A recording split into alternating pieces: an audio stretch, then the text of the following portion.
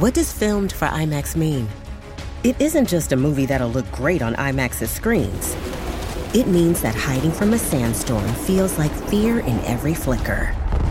And every triumph is felt in every sound wave. And the things we've only imagined, you can truly experience those too. That's what filmed for IMAX means. Get tickets to experience Dune Part 2 now and IMAX's exclusive expanded aspect ratio.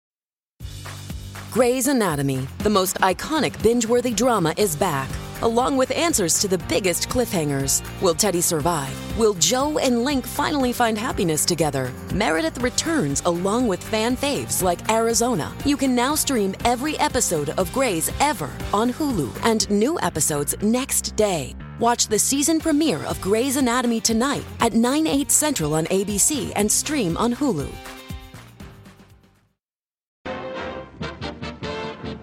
Hey there. Wow, you look just like your avatar. I look nothing like my avatar. I look nothing like my avatar either. I look like John Slattery's less attractive brother. I feel bad because my avatar, the skin color is a little dark for me, and I couldn't find my skin tone. I don't know how to work these things.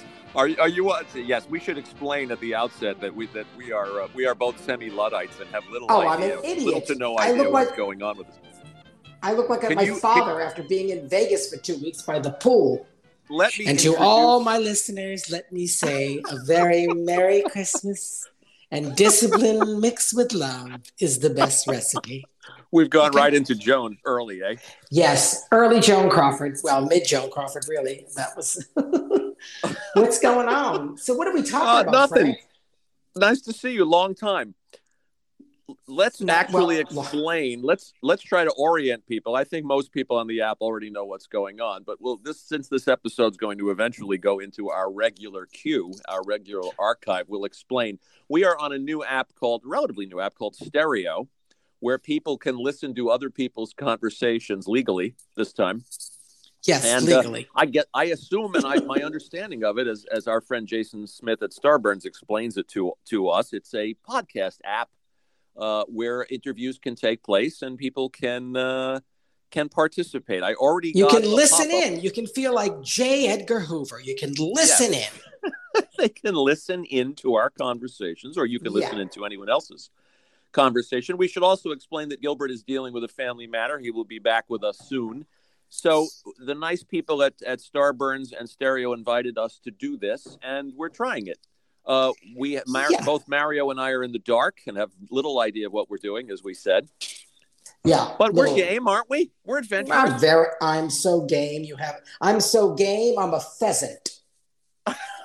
Perfect. Yes. We'll take a quick moment to thank everybody for the Christmas episode, our seasonal episode, which we did this year. It was on the really regular fun to podcast. Do. We had a great time. Got a lot of wonderful feedback about it. It was overwhelming. The reviews were overwhelming. It's nice, isn't it, to see all that love on social media? Yes, it really is. I make fun, but it is. We will thank your partner, Jerry Dixon, too, who was an integral part of it. Yes, and our friend, my husband, Jerry Dixon. My partner / husband, or however you want to call them, since we're homosexuals and we're re-fucking named every 2 seconds. Partner, husband, lover, mate. Well, we'll point out too that Jerry was doing the musical arranging, and he was accompanying you on both the Mama Cass song and the Judy Garland number at the end. Yes, he did. Yeah, and he is a big help to us every year that we do this, and we did not want him to go unrecognized or uncomplimented, if that's a word. And John Murray added like backup vocals and a few other instruments to the Mama Cass tune too. He asked Jerry and I if he could do that, and he did it. And him and his daughter did the backup vocals, and it was great. His daughter can really sing too. His daughter Samantha has a lovely voice, and John brings so much to the table. And I'll have to say, I'll use this moment to shout him out since lockdown began back in March. He's been rescuing us on pretty much a weekly basis. So I don't know if he's on here, but we'll get this to him. So John, thank you for saving our skin. Thank you, John.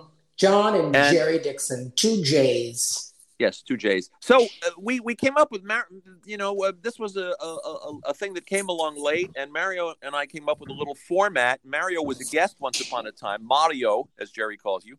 You were a guest once upon a time on TCM, and you were asked to pick favorite movies. Was that on The Essentials?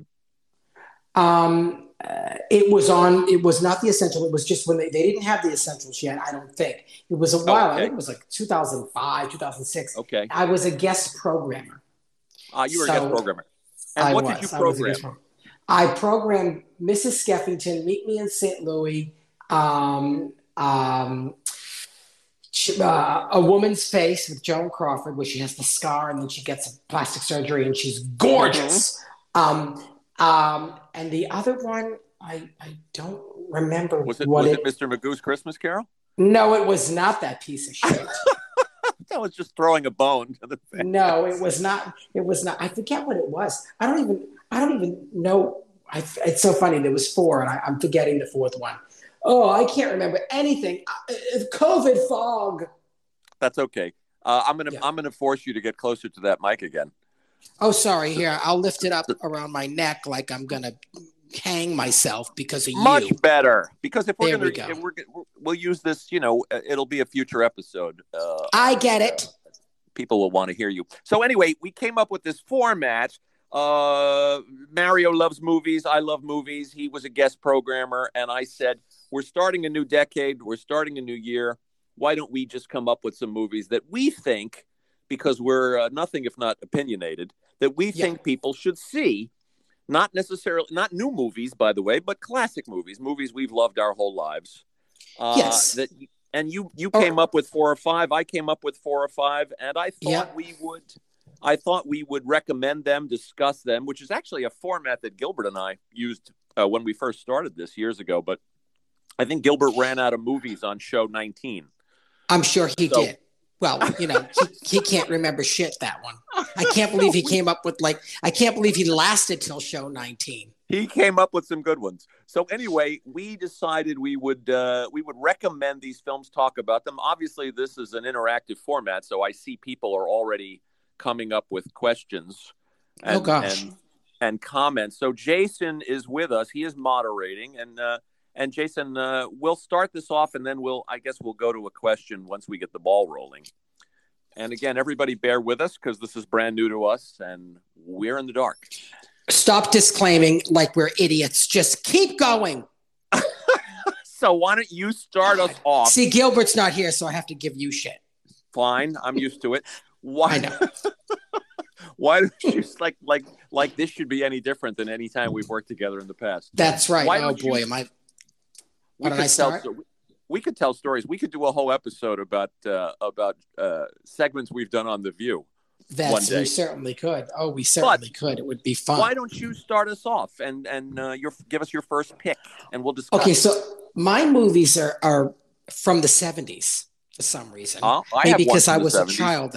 I've got I just I think back to the 40s and I love. There's so many obvious ones like All About Eve and Sunset Boulevard and White Heat and there's so many great ones, but I just kind of the things that stick in my mind. So the first one I'll throw out there is Alice Doesn't Live Here Anymore, which I believe was 1973.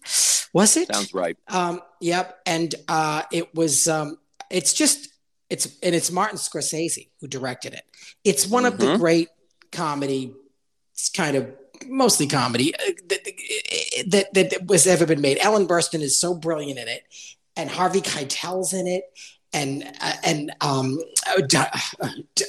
Diane Ladd is in it. Diane Ladd. It's one of my favorite movies ever, and it's a great trivia thing because it's the only Scorsese film that was ever made into a sitcom. That's true, with Linda Lavin, your friend. Yes, it was. Yes, my friend Linda. Yeah. Yes. So it had a much lighter tone in the sitcom, of course, but the movie it's just hilarious and also just brilliant. I don't know what it is about it, but I remember seeing it as a kid and going, "This film is magnificent." I went to see it I was 12, and I was so astute, and I just got it. I just got it, and I remember she won the Oscar that year because everyone was saying Ellen Burstyn got the Oscar because she didn't get it for The Exorcist the year before. But if you look at both performances, they're both great, but she deserved it for Alice. Doesn't live her anymore. It's a great film. One of my favorites. We have callers, so we'll get to them in a moment. But I wanted to comment. It's an unusual film for Scorsese to have directed because it's so unlike his early body of work. Yep, it certainly is. I mean, there was Mean Streets, and then that. It was bizarre that it just kind of went that way. And it was produced by David Susskind. Produced it, I believe. I don't know how it all came together. I don't know the story about it, and I don't know how he got involved. Because you're right. It's kind of a script that you would think he wouldn't be interested in, but But then you see the finished piece and you go, well, this makes every bit of sense. And it's brilliant. I like the film. I saw it again a couple of years ago. Christopherson's wonderful. Oh, he's great in it. He's beautiful in it. Yes. Diane Ladd, we had on the podcast, actually. Oh, she's magnificent in it. Maybe 2 years ago. Yeah, really terrific. I like the film very much. I think Ellen Burstyn is an underrated actress. Well, she did get nominated for a few Oscars. I mean, but she's a hell of an actress. She really is. I remember being in high school and I went to see her speak live in Massachusetts, and it's in some auditorium. And I remember the one thing she said, everybody that I know that's successful in this business is unhappy. Oh, that's fascinating. Yeah. And I just thought, well, get ready because I'm going into it. So, and then that was a green light for you. I'm diving into unhappiness as we speak. So yeah, right. It was, she was fascinating. And I heard she's a very tough one. She's a strong, tough woman. She doesn't take any shit. But she's in New York. We were going to ask her to do the show. Oh, we still might. You should. Because I think she'd be a great interview. So as a 12-year-old, you went to see Alice Doesn't Live Here anymore. Yeah, and Jodie Foster's in it too. She plays the tough little tomboy whose mother is a prostitute. And she's hilarious in it. And she gets Alice's son to drink, and I forget the name of the kid that played Alice's son. His first name is Alfred. He was so good, and it's just very. I don't know, it feels very organic and natural and real, and like most Scorsese films, but it's just it's a great one. It's one of my faves. Do you wish he had directed more comedies? And when you see a film like The King of Comedy or After Hours, they're both very funny pictures. Well, that's actually, I love that just as much. It's actually probably my favorite De Niro performance is Rupert Pupkin. Is King of Comedy. Yep. It may be mine too. I think it is. And it was right after Raging Bull, and he was still losing the weight. So he was slightly chubby, and he was just, he's pathetic in it. He's so good. Yeah. And and I remember I spoke to him one time at a Christmas party, and I said to him, that monologue you do on the Jerry Langford show, I said, the brilliance about it is that with middle America, that's not too, with middle America, that monologue actually might kill on, Johnny Carson in the 80s or the 70s. They exile you to Passaic, where he does the whole bit about being born in Clifton, New Jersey. Yeah. Yes. Yeah. I mean, like that, I think your delivery of it, I mean, it could work, even though it's really bad. So that line that you walk with it is so brilliantly performed, and then it's brilliantly written. He said, I did it, and I wasn't happy with it. And then I went away for a few weeks, and I came back and I reshot it. I made them reshoot it. Oh, and he did it again. He wasn't happy with it the first time. It's a wonderful black comedy. Gilbert and I were asked to introduce it a couple of years ago down at Film Forum, and we both have a soft spot in our hearts for that movie. And when I see it, and I watch it frequently, and when I watch After Hours, which is to me is a hilarious picture and a great oddball Valentine to New York. I think this guy is truly funny. I don't know why he didn't direct more comedies, because he really has. But even in his dramas, in Raging Bull and Goodfellas, there's plenty of funny stuff in those films. That's true. I mean, Oh yeah. Especially when you're Italian American, you're just like, absolutely it's right on the money. Absolutely. So I'm going to hit one of these things, and I'm hoping that I do this right. Oh, tap to play. Okay, Jason. We know you're out there moderating, and I'm going to hit. Which one of these do I hit? I guess I hit play. Yeah, just hey guys, going good so far. I just want to let you know I'm about to send you a message. But that no, that's the other. That's Jason. That's Jason. Jason, what the hell? Okay, I hit the wrong button. Said you got a message. Tap to play. Let me hit this one. Let me see what happens. Nope, that's not the right. We're like 90 years. So, hey guys, it's Mason Wood in New Orleans, and here's my question for you guys. Now, when I was about 10 or 11 years old, I was obsessed with Star Wars, but we had our first cable system in town, and there was a 24-hour movie channel.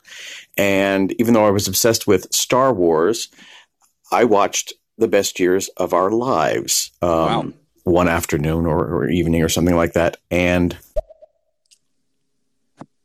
more to be continued.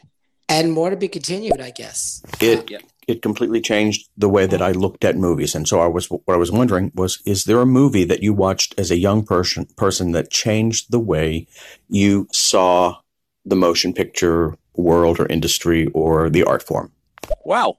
Good question. What do you think, Mayor? There's a million of them. I mean, that's all I did was go to the movies. So I have to think about you first, Frank.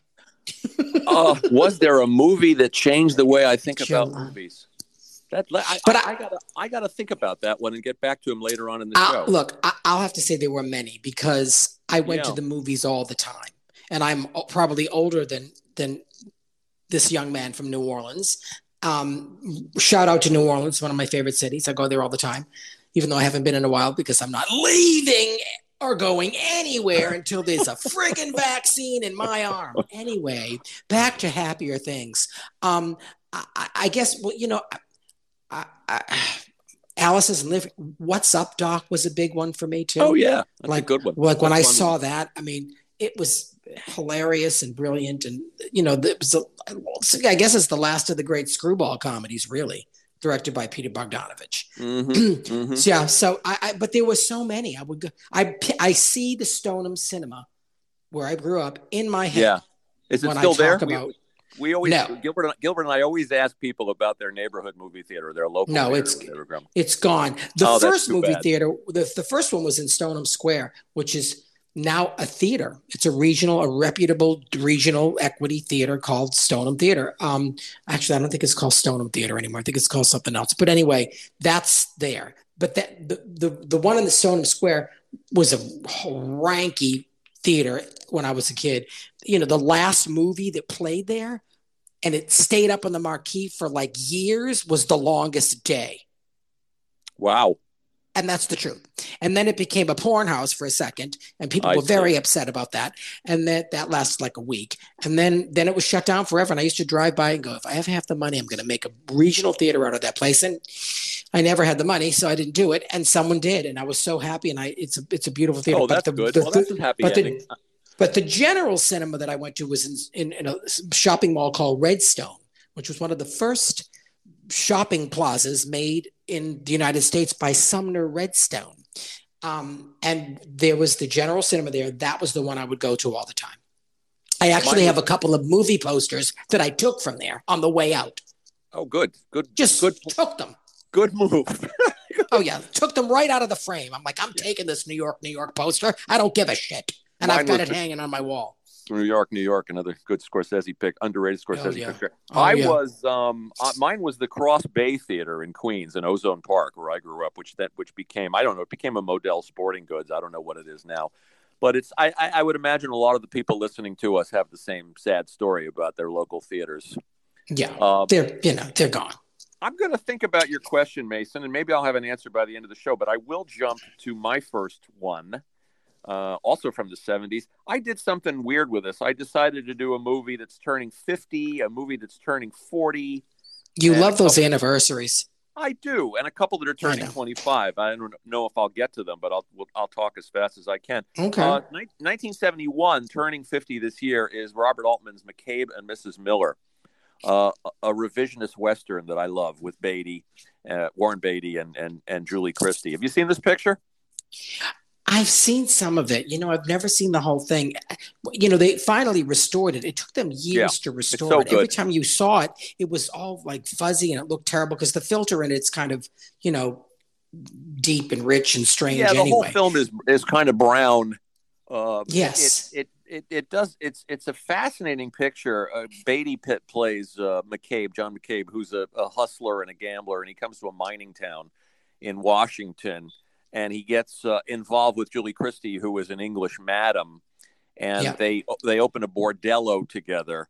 It's a beautiful film. He's basically a braggart and a bit of a con man, and he manages to convince the locals, played by a great Altman stock company of actors, John Schuck and Rene Auberjonois, which I love saying. Oh yeah. Shelley Duvall, Keith Carradine, who did the podcast, Michael Murphy. He somehow convinces them that he's a gunslinger and that he killed a man, and so they're kind of fascinated by him and in fear of him until some local businessmen start muscling in on the town and on their operation, and predictably bad things result. Even though this movie's 50 years old, I don't want to mention any spoilers in case people haven't seen it. Yeah, I haven't really seen the whole thing. And you know what? I'm not a Western person, so it's kind of an anti-Western, really. Yeah, it's not shootouts and horses. It's a character study. Well, Butch Cassidy and the Sundance Kid, I love. That's a Western. Too. That's like the one Western that I love. But anyway, go ahead, continue with the McCabe and the Mrs. Miller. Piece. It's a mood piece. There's great performances. Really, I mean, the plot, in a way, I think is ultimately almost secondary. There's three Leonard Cohen songs too that are such a big part of the film because they kind of tell the story of the film and the story of the characters. You kind of have to see it to see what I mean. At that point that Beatty was kind of running his own career, making some wonderful choices. I mean, I love Shampoo. I love this one. I love Heaven Can Wait. Me too. Parallax I love View. Shampoo. Yeah. And I love Altman. I love Robert Altman. I love Nashville. That's one of my favorite movies. It's me too. Brilliant. Lily Tomlin, Keith Carradine, Barbara Harris is magnificent in it. Great picture. If you guys haven't seen that one. If really you haven't seen Brewster McCloud, it's a bit of an acquired taste, but a lot of fun. I saw that. I just saw that recently, and I loved it. Yeah. Yes. Yeah. I'm an Altman he's fan. in that. He's in that room with the bird. Yeah, I remember that movie. Yeah, yes, it's a wild picture. Yeah. He lives in a stadium. Yes, and the Houston Astrodome, as memory serves. Yeah, and it starts off with the national anthem, and then it goes into the Black national anthem. I remember that whole thing. It was, and they were just talking about the national anthems and that they should play both before games. And I'm watching this movie from the 70s, and they did both. This gospel choir just goes off. It's great. It's a great movie. I liked it a lot. Inventive filmmaker, and this film features a lot of the things you would expect to find in an Altman film, the overlapping dialogue. It's definitely a mood piece. He was a genre buster. This is an anti-Western. I also picked an anti-musical. We'll see if we get to it. But you did. And the other Altman picture that we can recommend that I think a lot of people have seen is The Player with our pal Whoopi. Yeah, that's a great movie. She's wonderful in it. It's a great movie, and that was a big deal for Altman too. It kind of. Not that it brought him back, but it was a critically huge. Yeah. Huge movie for him. And Gosford Park, another pick. Oh my God, I'm thinking of how this ties to podcast guests. You're right. Bob Balaban. Yeah. Yes, you're right. Gosford Park's beautiful. Yes, it sure is. He's really got a wonderful body of work. Agreed. Let's take another one of these things if I hit the right button. Okay, go ahead. Not a given. Here we go, Mayor. Yeah. Wow. Mario Cantone is on stereo. That's amazing. As a longtime lover of Sex and the City and as a straight, white, dumb male, I love you. You are so amazing, especially on Sex and the City. Man, this is such a treat. I did not know I was going to see you on stereo. Thank you for being here. Love Mario you didn't know you were going to see him on stereo. Everything you do. Oh, Thank you very much. That is, and I love it. I love when a straight guy admits they love Sex in the City. It really means they're secure in their sexuality. It really does. Few of us out there. It's really true. It just means it. It's very good. I like that. Well, thank you very much. I appreciate that's very sweet, and very I'm glad nice you love everything I do. And to all my fans, I wish you all a good night. Anyway, go ahead, continue. I think it's your turn. Oh, my turn? Okay. I'm proud of the fact that I hit the right button, so that's going to. Well, I already mentioned some of the movies that I picked, but also New York is my other one.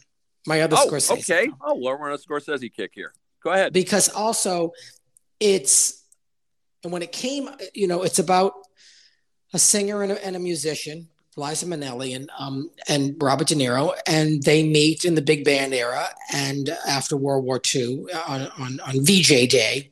And they fall in love, and he's this. And actually her performance in it, it's not as divine and decadent as Cabaret. She kind of plays a down to earth, normal gal who happens to be an incredible performer. And De Niro plays this fiery, intense musician. He's a sax player. George Auld does all his saxophone playing, but he learned how to finger the sax appropriately and make it feel good. And he's very, as the relationship goes along, he's very jealous of her success, and he plays jealousy in 90 different ways. And he's brilliant in it. It's his most glamorous movie. And what Scorsese did is he took all these fake looking 1940s sets that you'd see in a 1940s movie. The backdrops, they're all fake. The trees are fake. The train's fake, but it's beautifully, beautifully designed. I think it's Boris Levin. And then he juxtaposes this kind of dramatic story in front of that's kind of real and a little dark. And all the musical numbers are performances or a movie.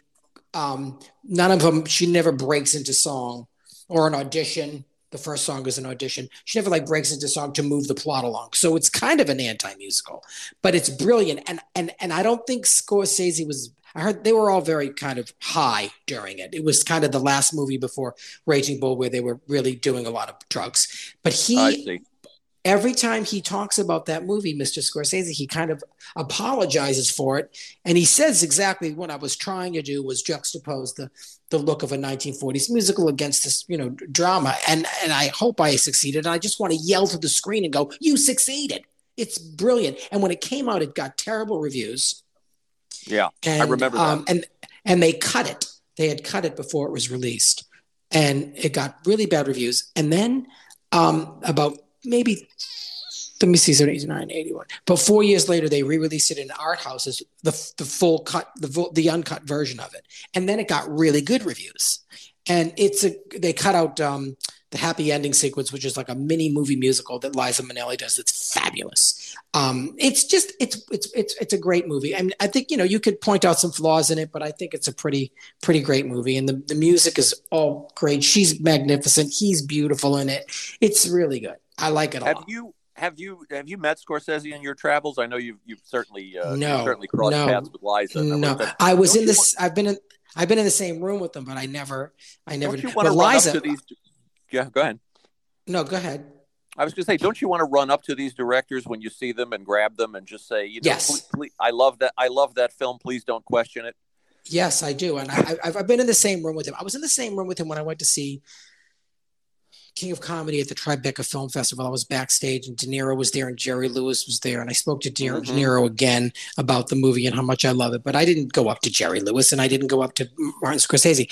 But yeah. You keep your distance. You can't be the best advice you ever get in the whole world is don't be an asshole. So, but Liza, I've spoken to Liza about this movie, many times. And I said, it's one of my favorite ones. And she went, weren't you disappointed? I'm like, no, I wasn't disappointed. She goes, we improvised so much. I said, I know you did, but it's beautiful. It's natural. And I said, it's a great movie. It is. I said, yeah. It is. See, when you release a film like that and it's inundated with not the greatest reviews, of course, someone like Liza Minnelli goes through their life thinking it was a lousy picture. Meanwhile, it's a really great one. And I have the poster on the wall that I stole from the Stone Cinema. So there. There's a picture called Fire Sale that was made in the 70s by Alan Arkin, and Rob Reiner is in it, and he's hilarious in it. And I went up to him. I couldn't help myself. I grabbed him backstage at the View, and I said, I'm a big fan of Fire Sale. And he was very sweet about it, but I think he thought I was crazy because it was such a maligned movie.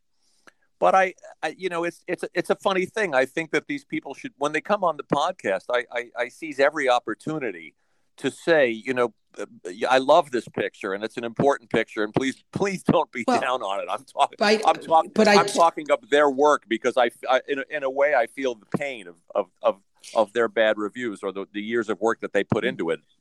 Well, the thing, on a smaller level, if someone comes up to me and says they love something that I did that I think was awful, my first reaction, like whether it's a Broadway show, and there's been a few that I did that I didn't love. Most of them I did love, but there was a couple. And or thing I was on television, a series of some kind. When they tell me they love it, I just want to go, are you friggin' nuts? It's terrible. You've got no taste, and you have to stop yourself from saying that to people. But I understand the mindset of it. Yeah. I mean, I try to do that on the show whenever I get an opportunity to do it.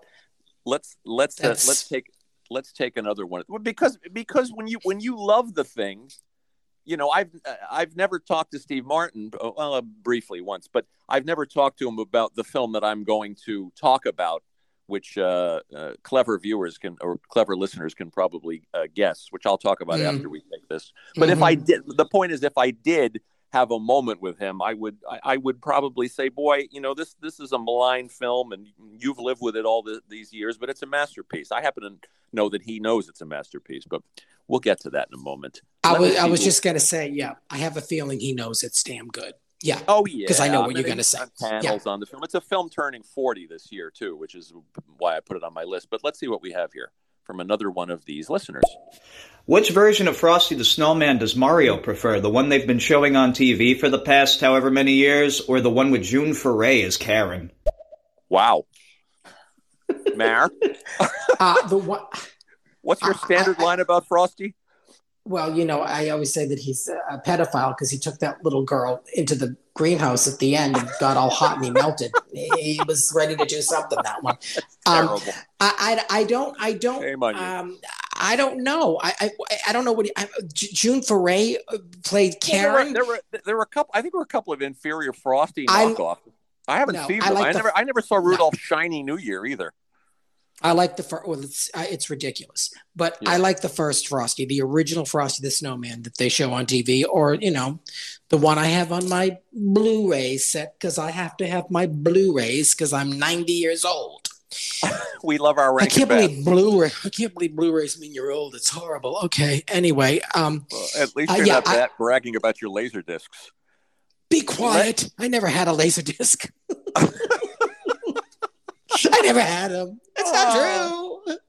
Our friend Christopher Bly is chiming in. He's listening to this conversation and chiming in with facts about New York, and the movie I'm about to mention. Thank you, Chris. Oh, okay. He said he was at that screening that you were talking about, the New York screening. Oh, I did the King of Comedy screening at the Tribeca Film Festival. Yeah. It was great. Here's one that I was talking about, the Steve Martin movie from 1981. Really kind of an anti-Steve Martin movie. People know where I'm going with this one. And you were talking about Scorsese making an anti-musical. Boy, is this ever an anti-musical? And that's Pennies from Heaven. Yeah, I love this film. Yes. I love it for so many reasons. And as I've said on the podcast, too, that sometimes you love a movie because of where you were in your life or what kind of week you were having or what kind of day you were having or where you saw it.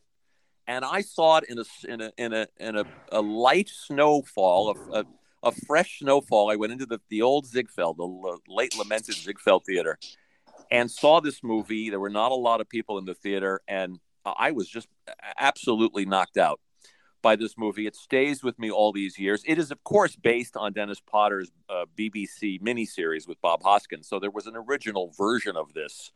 before MGM took a chance on making this with a young Steve Martin who was coming off of doing The Jerk. Yeah.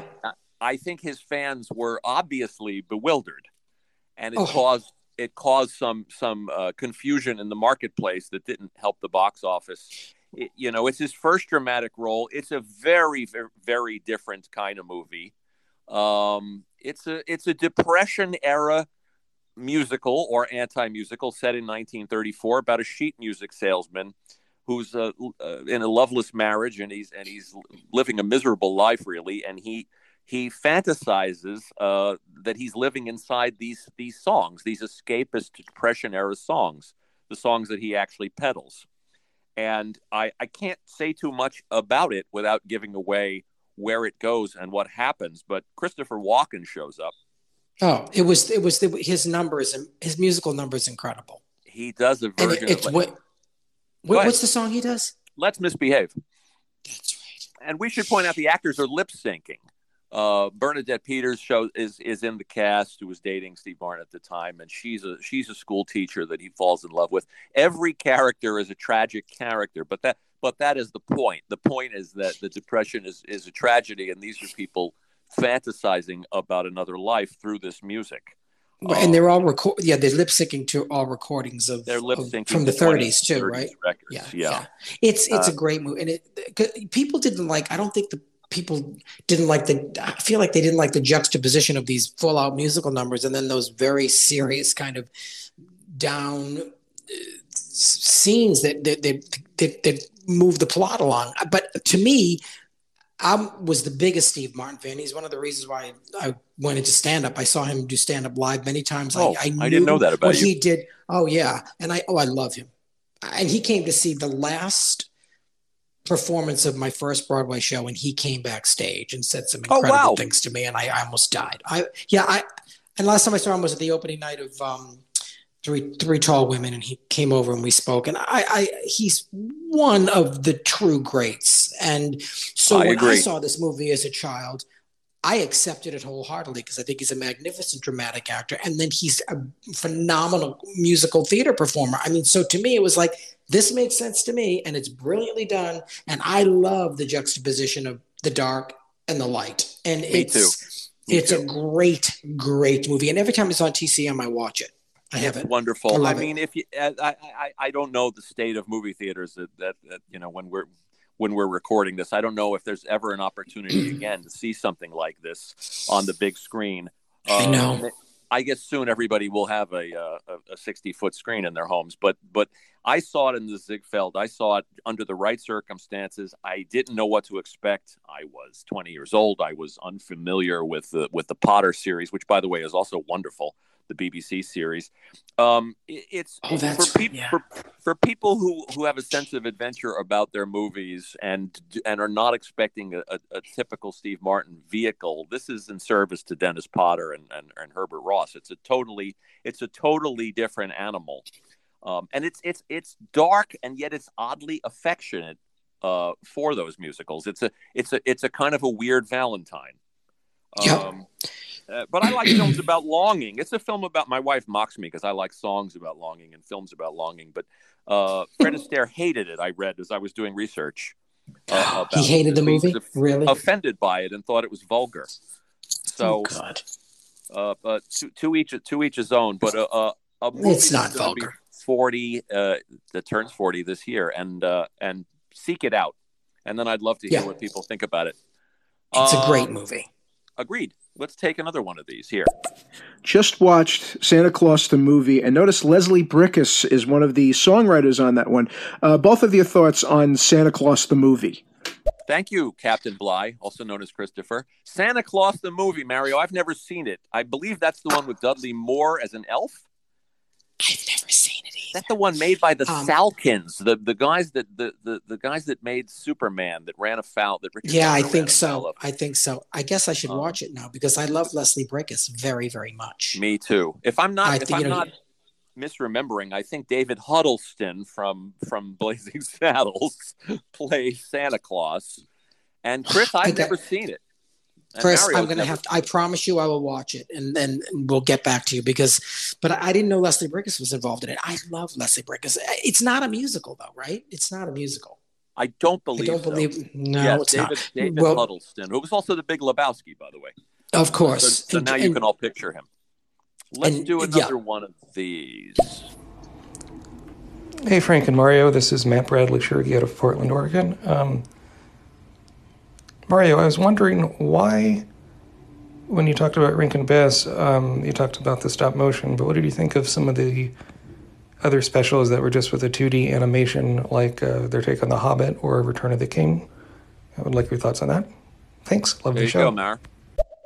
I don't think I've ever seen I think I've seen the Hobbit one, but it's not one of my favorites. But I like 'Twas the Night Before Christmas with Joel Grey. That's Rankin Bass 2D. The Frosty is Rankin Bass 2D, which is bizarre and interesting.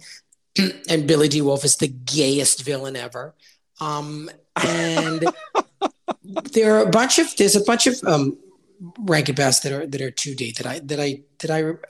But yeah, you're right about that. The stop action ones really pop out to me a little bit more. What other ones did they do that were it's so funny. So many have done, like they did The Hobbit. Ralph Bakshi did an animated Lord of the Rings also. So that's been done a few times in the animation department. I could look this up. I don't have the computer on. When did Rankin Bass, Arthur Rankin died a number of years ago. When did they stop? When did that partnership dissolve? Do you know? I don't. I think it was the last. A little bit. Yes, I did. I think I loved him. He's a great guy. I hope he's doing okay. I haven't spoken to him in a while, but I know he's still around. I think 85. It was the 80s, right? It was 85, you said? Yeah. No. I said I misspoke on the Christmas show we did. I said he was 95, and then I looked it up. He's only 85, Jules. Oh my God, he's gonna kill you. Then he's still good. Good. That's good. He went to my gym. That's how I met him. He went to my gym and he used to work out. He looked great. Right. And I used to always say to him, why aren't you on these DVD extras? Why aren't you speaking? I'm not going to speak on this. I'm like, dude, they think you're dead and you look better now than you did before with that fro you had. I mean, come on. He was like, I don't think he really got what he did and what he was. He was. I was like, you're the Walt Disney of Christmas, dude. You got to tell these people. A nice thing to say. Yeah. We had Sid and Marty Krofft on the podcast, and oh my God. And I wanted them again, especially Marty, who's such a cynic. A lot of this was a job for them, but I wanted them to know, and Gilbert did too. We wanted them to know how they shape people's childhoods, and that this is important work. And look, when you have stuff, go ahead. When you have children's stuff, when you're doing stuff for what you think is for kids, you don't think it's important. Like I had a kids show for 5 years. Some of that. I had a children's show for 5 years, but I'll tell you the difference with me is like it was more of an adult show, and we made it that way, Steampipe Alley. And Steampipe Alley, give it a shout out. Very happy. I was very happy about it. I was like, when people mention it, I'm like, okay. People are afraid to mention it sometimes because they think that it's something that I'm not going to be happy with or proud over. But I'm not. But I do get, as a creator, when you're doing, a series of things for kids or children's TV specials or whatever, but they're iconic. And some of them are kind of brilliant. So, yeah, I mean, you got to let them know. I wrote a lot of kid shows in the 90s. I wrote a lot of cartoons, so I relate to what you're saying about that kind of work being considered less serious or less important work. And some of the ones I did, some of the things I did would fall into that category, but some of it I was proud of. And if I ever got a guy like Jules Bass in front of me, I feel like we almost have an obligation, a duty to tell these people. This is important stuff that shaped us as artists, that shaped our sensibilities. So, please don't denigrate it. They have their own, obviously they have their own experience, their own relationship with their own work.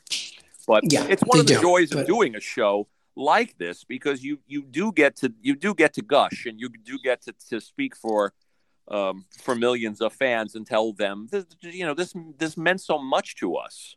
And to people who thought they were forgotten, you're doing them, you're letting them know they're not.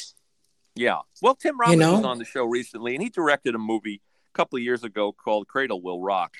That's yeah. of flew under the radar, and I went out of my way to say, I didn't go out of my way. It was really natural to me to say this is an important movie, a terrific movie.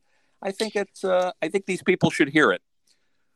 That was the movie about Orson Welles. Yeah, in the really good production. Really good film. Really good. And with a very ambitious movie with a sprawling cast. Anyway, my point is it's one of the nice parts about doing the podcast is being able to tell these people that their work mattered, especially work that might have escaped people or that's why I do the podcast so much, because you tell me my work matters. So that's why I remind you that you were in Mouse Mouse Hunt and Quiz Show and you yell at me. Yeah, no, well. We're up to your next film. Oh, I am? Okay. Yeah. What do you got?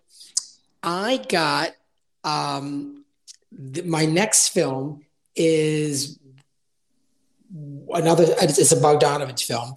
And I mentioned it already. I didn't actually. I was going to go between Paper Moon and What's Up, Doc? Two of my favorite love movies. Paper Moon. But let's talk about Paper Moon. Paper Moon. Yes. I just saw it again recently, and I hadn't seen it in years. And I think it's one wonderful. Of his best movies. And the thing that they lucked out with the fact that Tatum O'Neal is like, first time, she's unbelievable. And her chemistry with her father, because you can't make that up, is quite great. And Ryan O'Neal's hilarious in it and great. Madeline and then Kahn. You got Madeline Kahn, who's probably one of the greatest. When I first saw What's Up, Doc? I remember going to that film, and it was the first time I ever saw Madeline Kahn, and I was like, who is this? And you go for Barbra Streisand, and you leave with Madeline Kahn. And it's just like, not that Barbara's not great in it, because she is, but she's astounding in it. I mean, and she was supposed to play Gooch in the movie Mame, and Lucille Ball saw this pretty redhead and had her fired. Oh, yeah. So she didn't end up playing it. And then she ended up doing... that was right before What's Up, Doc? And then she ended up doing What's Up, Doc? And Paper Moon she was nominated for, I believe. I don't think she was nominated for What's Up, Doc? She was nominated for Young Frankenstein, and she was nominated for Paper Moon, I believe. Am I right or wrong? I don't have research in front of me, but the next time we do one of these, I'll turn the computer. You're on. The worst. You're fired. Too much for me to handle. I know. Too much you have for me your to do hands it full. once. I know. I don't have a staff. Yeah, well, maybe you have a staff. Yes. Never mind. All right. She never gave a bad performance in her life. Madeline Kahn, never. Talk about a loss. Yeah, I worked with her once. I did a workshop reading of this musical by Jerry Herman that's based on the Mad Woman of Shiloh called Dear World that Angela Lansbury did originally. It's a great score, not a great book, and it didn't do that well on Broadway. But anyway, we did a reading of it. It's an all-star reading. It was like Arthur McDonald, Michael C. Hall, Alfred Molina, Cheetah Rivera, Deborah Monk, and Madeline Kahn. And Scott Ellis, who directed it, was like, do you want to do it? I was like, yeah. And I'm like, there's really nothing in it for me, but I just want to be in the room. So I wanted to do it so bad that I played the role of the, quote, deaf mute. So that's how bad I wanted to be around. Just to be there. Yeah, just to be. So I did you pull her over and rave about Paper Moon? Oh, you don't even know. I went off. I was like, I wasn't crazy. I was gentle. And I was like, I'd call her. I would sit down next to her and go, hello, genius. And she was so sweet and lovely. That's and nice. Kind of like shy a little bit. But I remember asking her, I said, where are you from? I just went off about how brilliant I think she is. I said, there's nobody like you.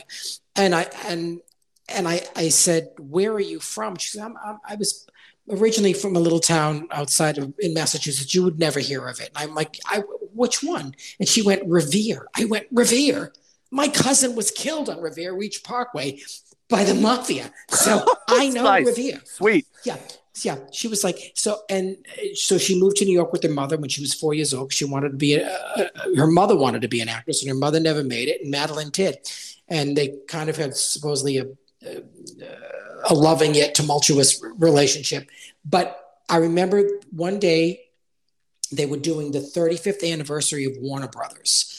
And I was, the 75th anniversary of Warner Brothers, sorry. And I was 35th. It would have been the 40s. No, I was the it was the 75th anniversary of Warner Brothers movies. They were doing a decade a day. And they were doing the 70s one day. And I was going to see Blazing Saddles. And I was at the elevator with her. I said, I'm going to see your picture tonight. She was like, what do you mean? I said, I'm going to see Blazing Saddles. They're doing 75th anniversary of Warner Brothers. It's the 70s day. And one of the movies they chose is Blazing Saddles. And she said that, I said, how was making that movie? She said, well, Young Frankenstein was a lot more fun because it was a little more tense with Blazing Saddles because Mel hadn't made a movie in a while. So she said it was a little more kind of, a little more stiff and not stiff, but a little more tense. And Young Frankenstein was kind of freer for her. But anyway, I came back the next day and I said, I want you to know that your name came up on the screen and you were the only one that got applause. And then after your number on Tired, you got applause. Yeah. So I let her know that. This is what we're talking about. You got to let them know. Yeah. You got to let them know. That should be the name of the podcast. You got to let them know. You got to let them know. She is in those two films, and they're two of my favorite movies. We did a whole episode about Blazing Saddles with Norman Steinberg and Andrew Bergman, who wrote the script with Mel and Richard Pryor. But then there's some nice things about Madeline said in that episode. But I can't imagine either one of those movies without her in them. And I can't either. It's a cliche to say she steals every scene she's in, but she does. And she does. She elevated weak material, which is the sign of a great actor. My wife, absolutely. A slight departure. My wife and I watched a movie called Fred Claus because we're always desperate to find a new Christmas movie, and despite bad reviews, we thought we'll give this a shot. It was about it's about a comedy about Santa Claus's ne'er-do-well brother, played by Vince Vaughn. I know that one. That with Vince Vaughn, yeah. Yeah, it's okay, but and it didn't offend me. It was okay as modern Christmas movies go, and it had its moments. I'll say, but Paul Giamatti, to me, is one of those actors that there's something about the guy that, and my wife and I looked at each other and we just said, he's just good in everything. He's brilliant. He's funny. Brilliant, and he's dramatic. He does it all, and he's one of the nicest people. One of the nicest. I haven't had the pleasure of meeting him. We'll have to have him on I've just met him a few times briefly, but he was so kind, and he's a wonderful, brilliant actor. One of the greats. He takes material. He can take like mediocre material or okay material and sell it. I mean, then the commitment, and you're just you immediately say, I'm watching a brilliant performance. Yeah. That's what she did too. That's what she did too. You're right. That's what she did too, Madeline. And Paper something like My Anxiety, which isn't great in my book, but she's great in it. But she's just there she is, and the screen lights up, and it's automatically a better movie. And her in Paper Moon, her walk and the way she worked her breasts in that movie, it's hilarious. It's just a great movie, and he's a con man, Ryan O'Neal, and he takes this little girl who I won't give it away, but if you haven't seen it, it's a great movie, and it's black and white. It's got a great tone to it. It's very funny. I love that film. It's great, and it holds up. It's my favorite. We had Bogdanovich on the podcast a couple years ago, and I think I gushed appropriately about Paper Moon. I love Last Picture Show. Me too. Love What's Up, Doc. I love St. Jack. I think this is, and me too. I love St. Jack. But I think it's his best movie, and a must see for people listening to this. Add it to your list. Yep. All right, what do you got next? More of these. All right, take a question. Yes, take a question, please. Let us. Hi, Frank and Mario. Listen, I'm just watching a bunch of Walter Matthau movies, and I watched A New Leaf from 1971 and thought it was brilliant. Do you have any Walter Matthau movies that you think that are just classic that we should not be missing? Oh, I got a bunch. I got a few too, and I love A New Leaf, directed by Elaine May. Did she direct that, or she's in it? I believe she made it too. I think she directed it too. I want to say she directed that one. Yeah. A New Leaf is phenomenal, and it should be on people's lists. This whole episode we're doing is sort of a tribute to the 70s. Even though I threw Pennies from Heaven in there, we're talking about Alice Doesn't Live Here Anymore and Paper Moon and these great Madeline Kahn performances. Yeah, I mean, Charlie Varick is another one. Terrific Mathau performance, directed by Don Siegel of Dirty Harry fame. I've made a fuss about that movie on the show. I did so when we had Charlie Mathau on, who's in it as a boy. So many Mathau performances. Where do you begin? Is The Fortune Cookie an underrated performance? He won the Oscar for it, so probably not. Well, no, he's brilliant in that. But you know what? Here's one that no one would expect me to say. I love Hello, Dolly. I think it's a great movie, and Barbara's great in it, and he's magnificent in it. And it's a musical performance, and he couldn't sing, and he was great. He was funny and good. You know, I don't think I've ever seen Hello, Dolly. First of all, I love that movie.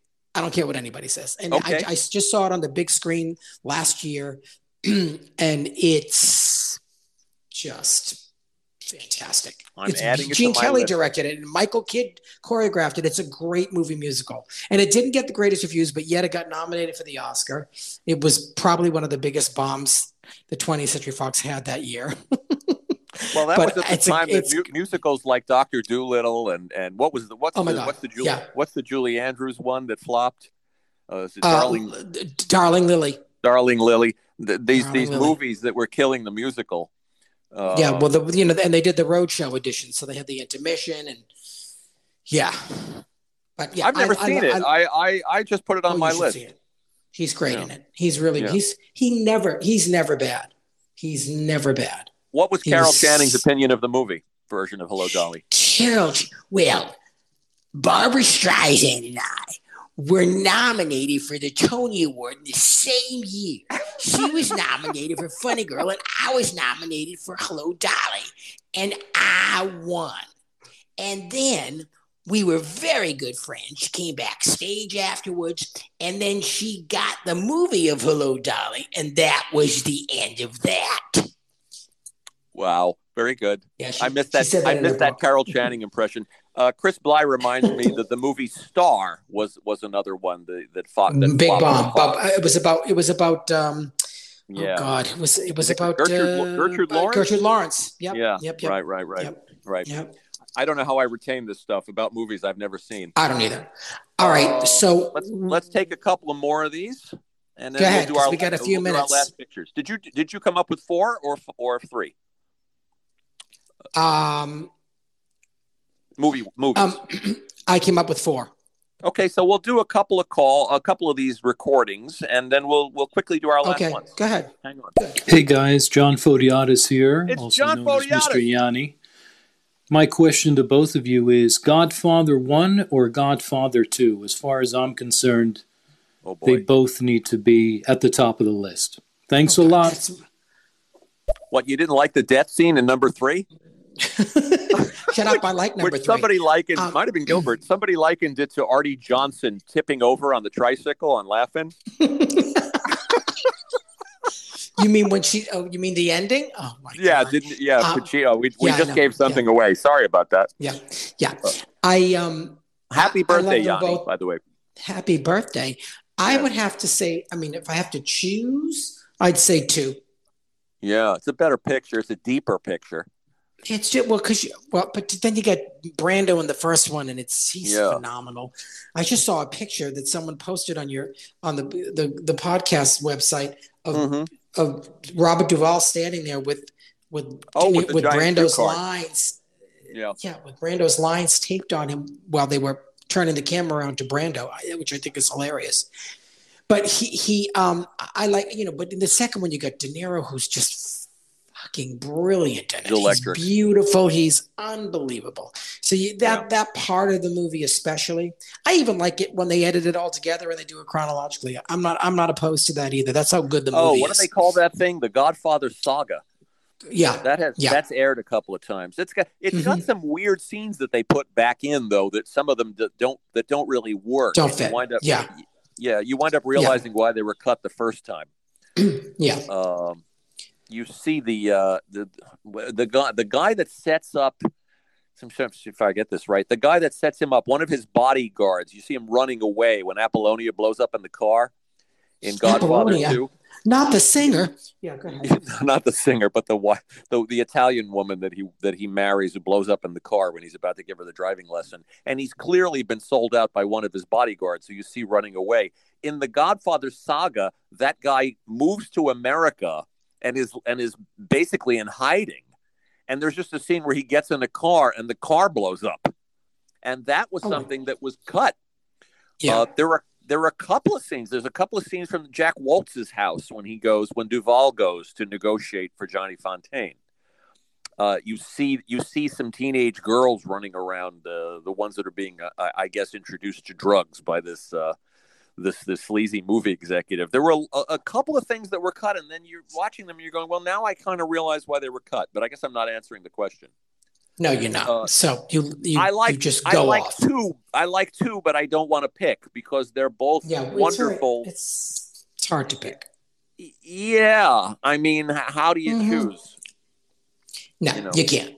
You remember that Brando impression you used to do when he was 600 pounds? You used to do that in your act. I used to do him as Humpty Brando. Yeah, I called him Humpty Brando. What was the bit? Well, I used to do it. It was him on the stand for his son.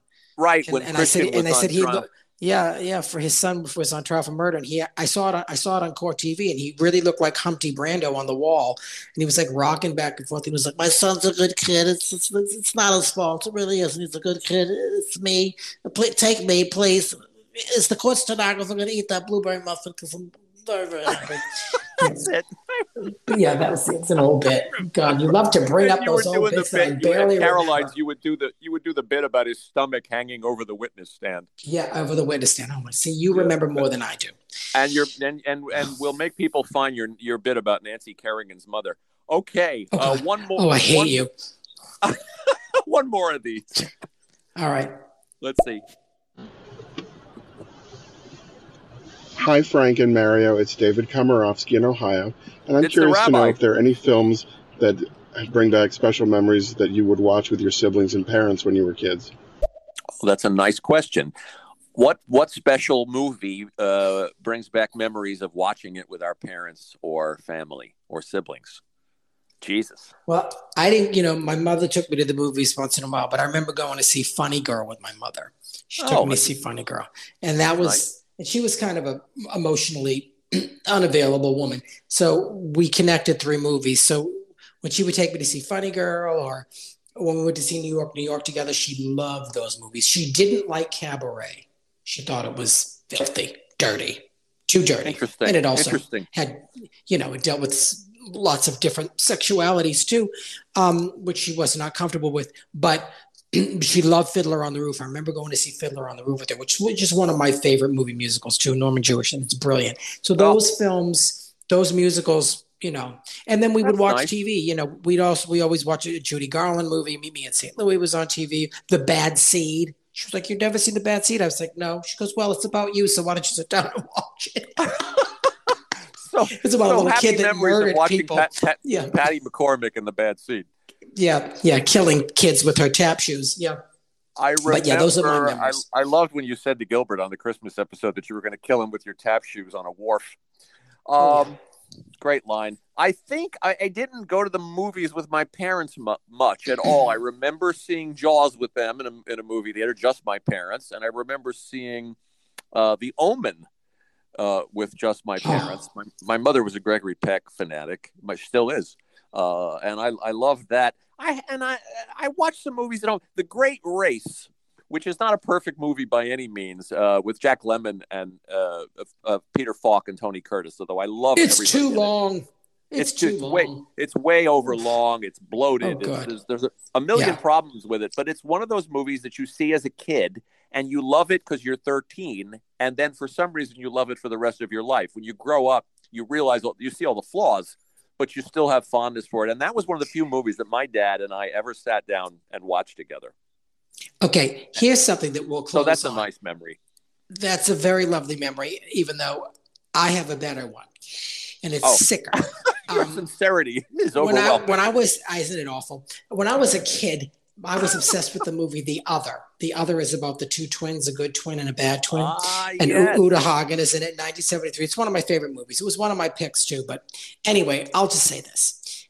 I was so obsessed with it that I was Niles, one of the twins, for Halloween. I had like shorts on and lederhosen, and I carried around a Prince. He always carried around a Prince Albert tin, and in it was a cutoff finger wrapped in blue paper and a family ring. So I had a plastic finger wrapped in blue paper and a ring, and I ran around screaming, "Holland, where's the baby?" Because Holland was the bad twin that was killing everybody.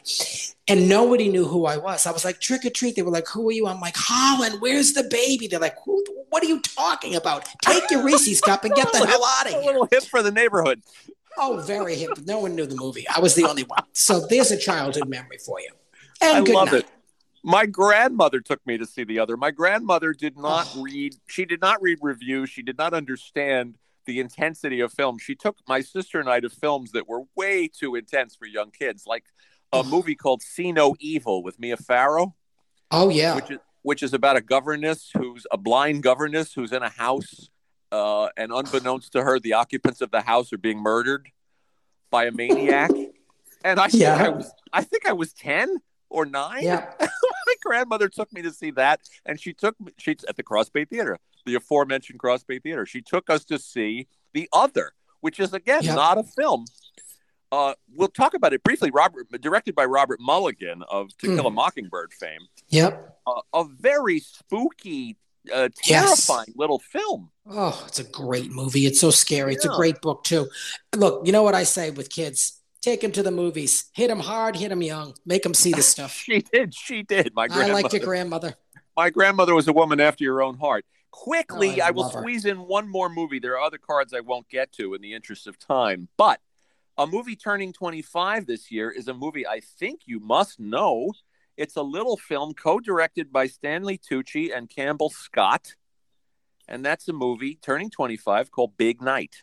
All that food. I just see the timbali and all the food. Yeah. Oh, my God. It's a great movie. I love this film to death. I showed it to my wife. I did some research. I said, what's turning 30? What's turning 25? This movie, made in 1996, about two Italian immigrant brothers played by Tucci and Tony Shalhoub. Terrific, sweet, sad movie. Another movie Beautiful about longing. It's about ambition. It's about desperation. It's about the American dream. And it's all boiled down to this little Italian, this struggling Italian restaurant on the Jersey Shore in the 50s. A beautiful, sad little picture. Saw it in the movies. Yeah, me too. Saw it in the movies. I loved it. One of my. I don't remember it. I haven't seen it in so long, but I remember loving it. And I love.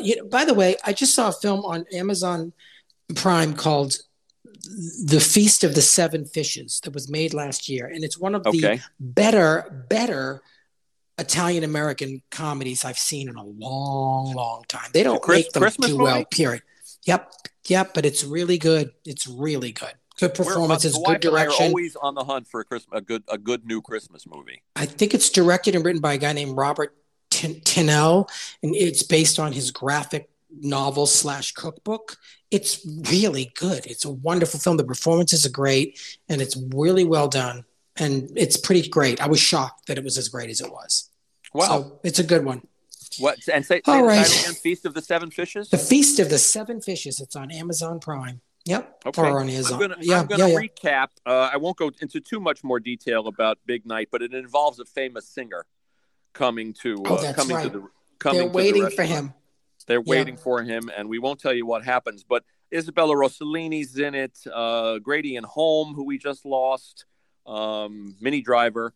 Terrific movie. Recapping Big Night, Paper Moon, The Other. From the 70s. We're bullish on the 70s today. Yeah. New York. Alice Doesn't Live Here Anymore, and McCabe and Mrs. Miller. And Pennies from Heaven. And Pennies from Heaven from the 80s, from 1981. Yes. See all of these, folks. See them today. Yeah, see them. And what would Betty Davis? What does Miss Davis have to say about this new stereo app? Does she have an opinion? Well, I think it's just don't give it to Faye Dunaway because she will go on, and she will not show up. She will be 2 hours late for the gig. She's totally and utterly unprofessional. Just don't give it to Faye Dunaway. That is my advice to stereo. And if Joan Crawford was alive, you must not give it to Miss Crawford. She takes way too long to get ready. She has a different pair of falsies every day. It's like running into the goddamn Hollywood Hills. I have to go feed my child who wrote a book about me. Can you recommend The Wicked Stepmother as long as we're talking about No, I cannot recommend The Wicked Stepmother. It's a horrible movie. I cannot either. We want to wish a happy birthday again to Yanni Fodiatis, who was nice enough to Happy birthday, Yanni. This was fun, Frank. Show. We'll do it again sometime. It was a lot of fun. We'll thank Jerry Dixon again and John Murray, just because I like to thank them, and they've been big difference makers. Thanks to Stereo for asking us to do this, and Jason Smith at Starburns Audio, who was a big help, who was moderating. And thanks to everybody who listened and left messages. If we do more of these, I promise we'll do a better job of figuring out how it works. Yes, this is our first one. I think we did okay for our maiden voyage. I think it was just fine. It was rather serious on my end, but when you want to talk about motion pictures, it should be. Absolutely. Thank you, Mayor. All right, thank you, Frank. Goodbye, everybody. I'll see you soon. Thank you, guys. Thanks for being a part of this. We appreciate it. It was fun. Thank you for listening.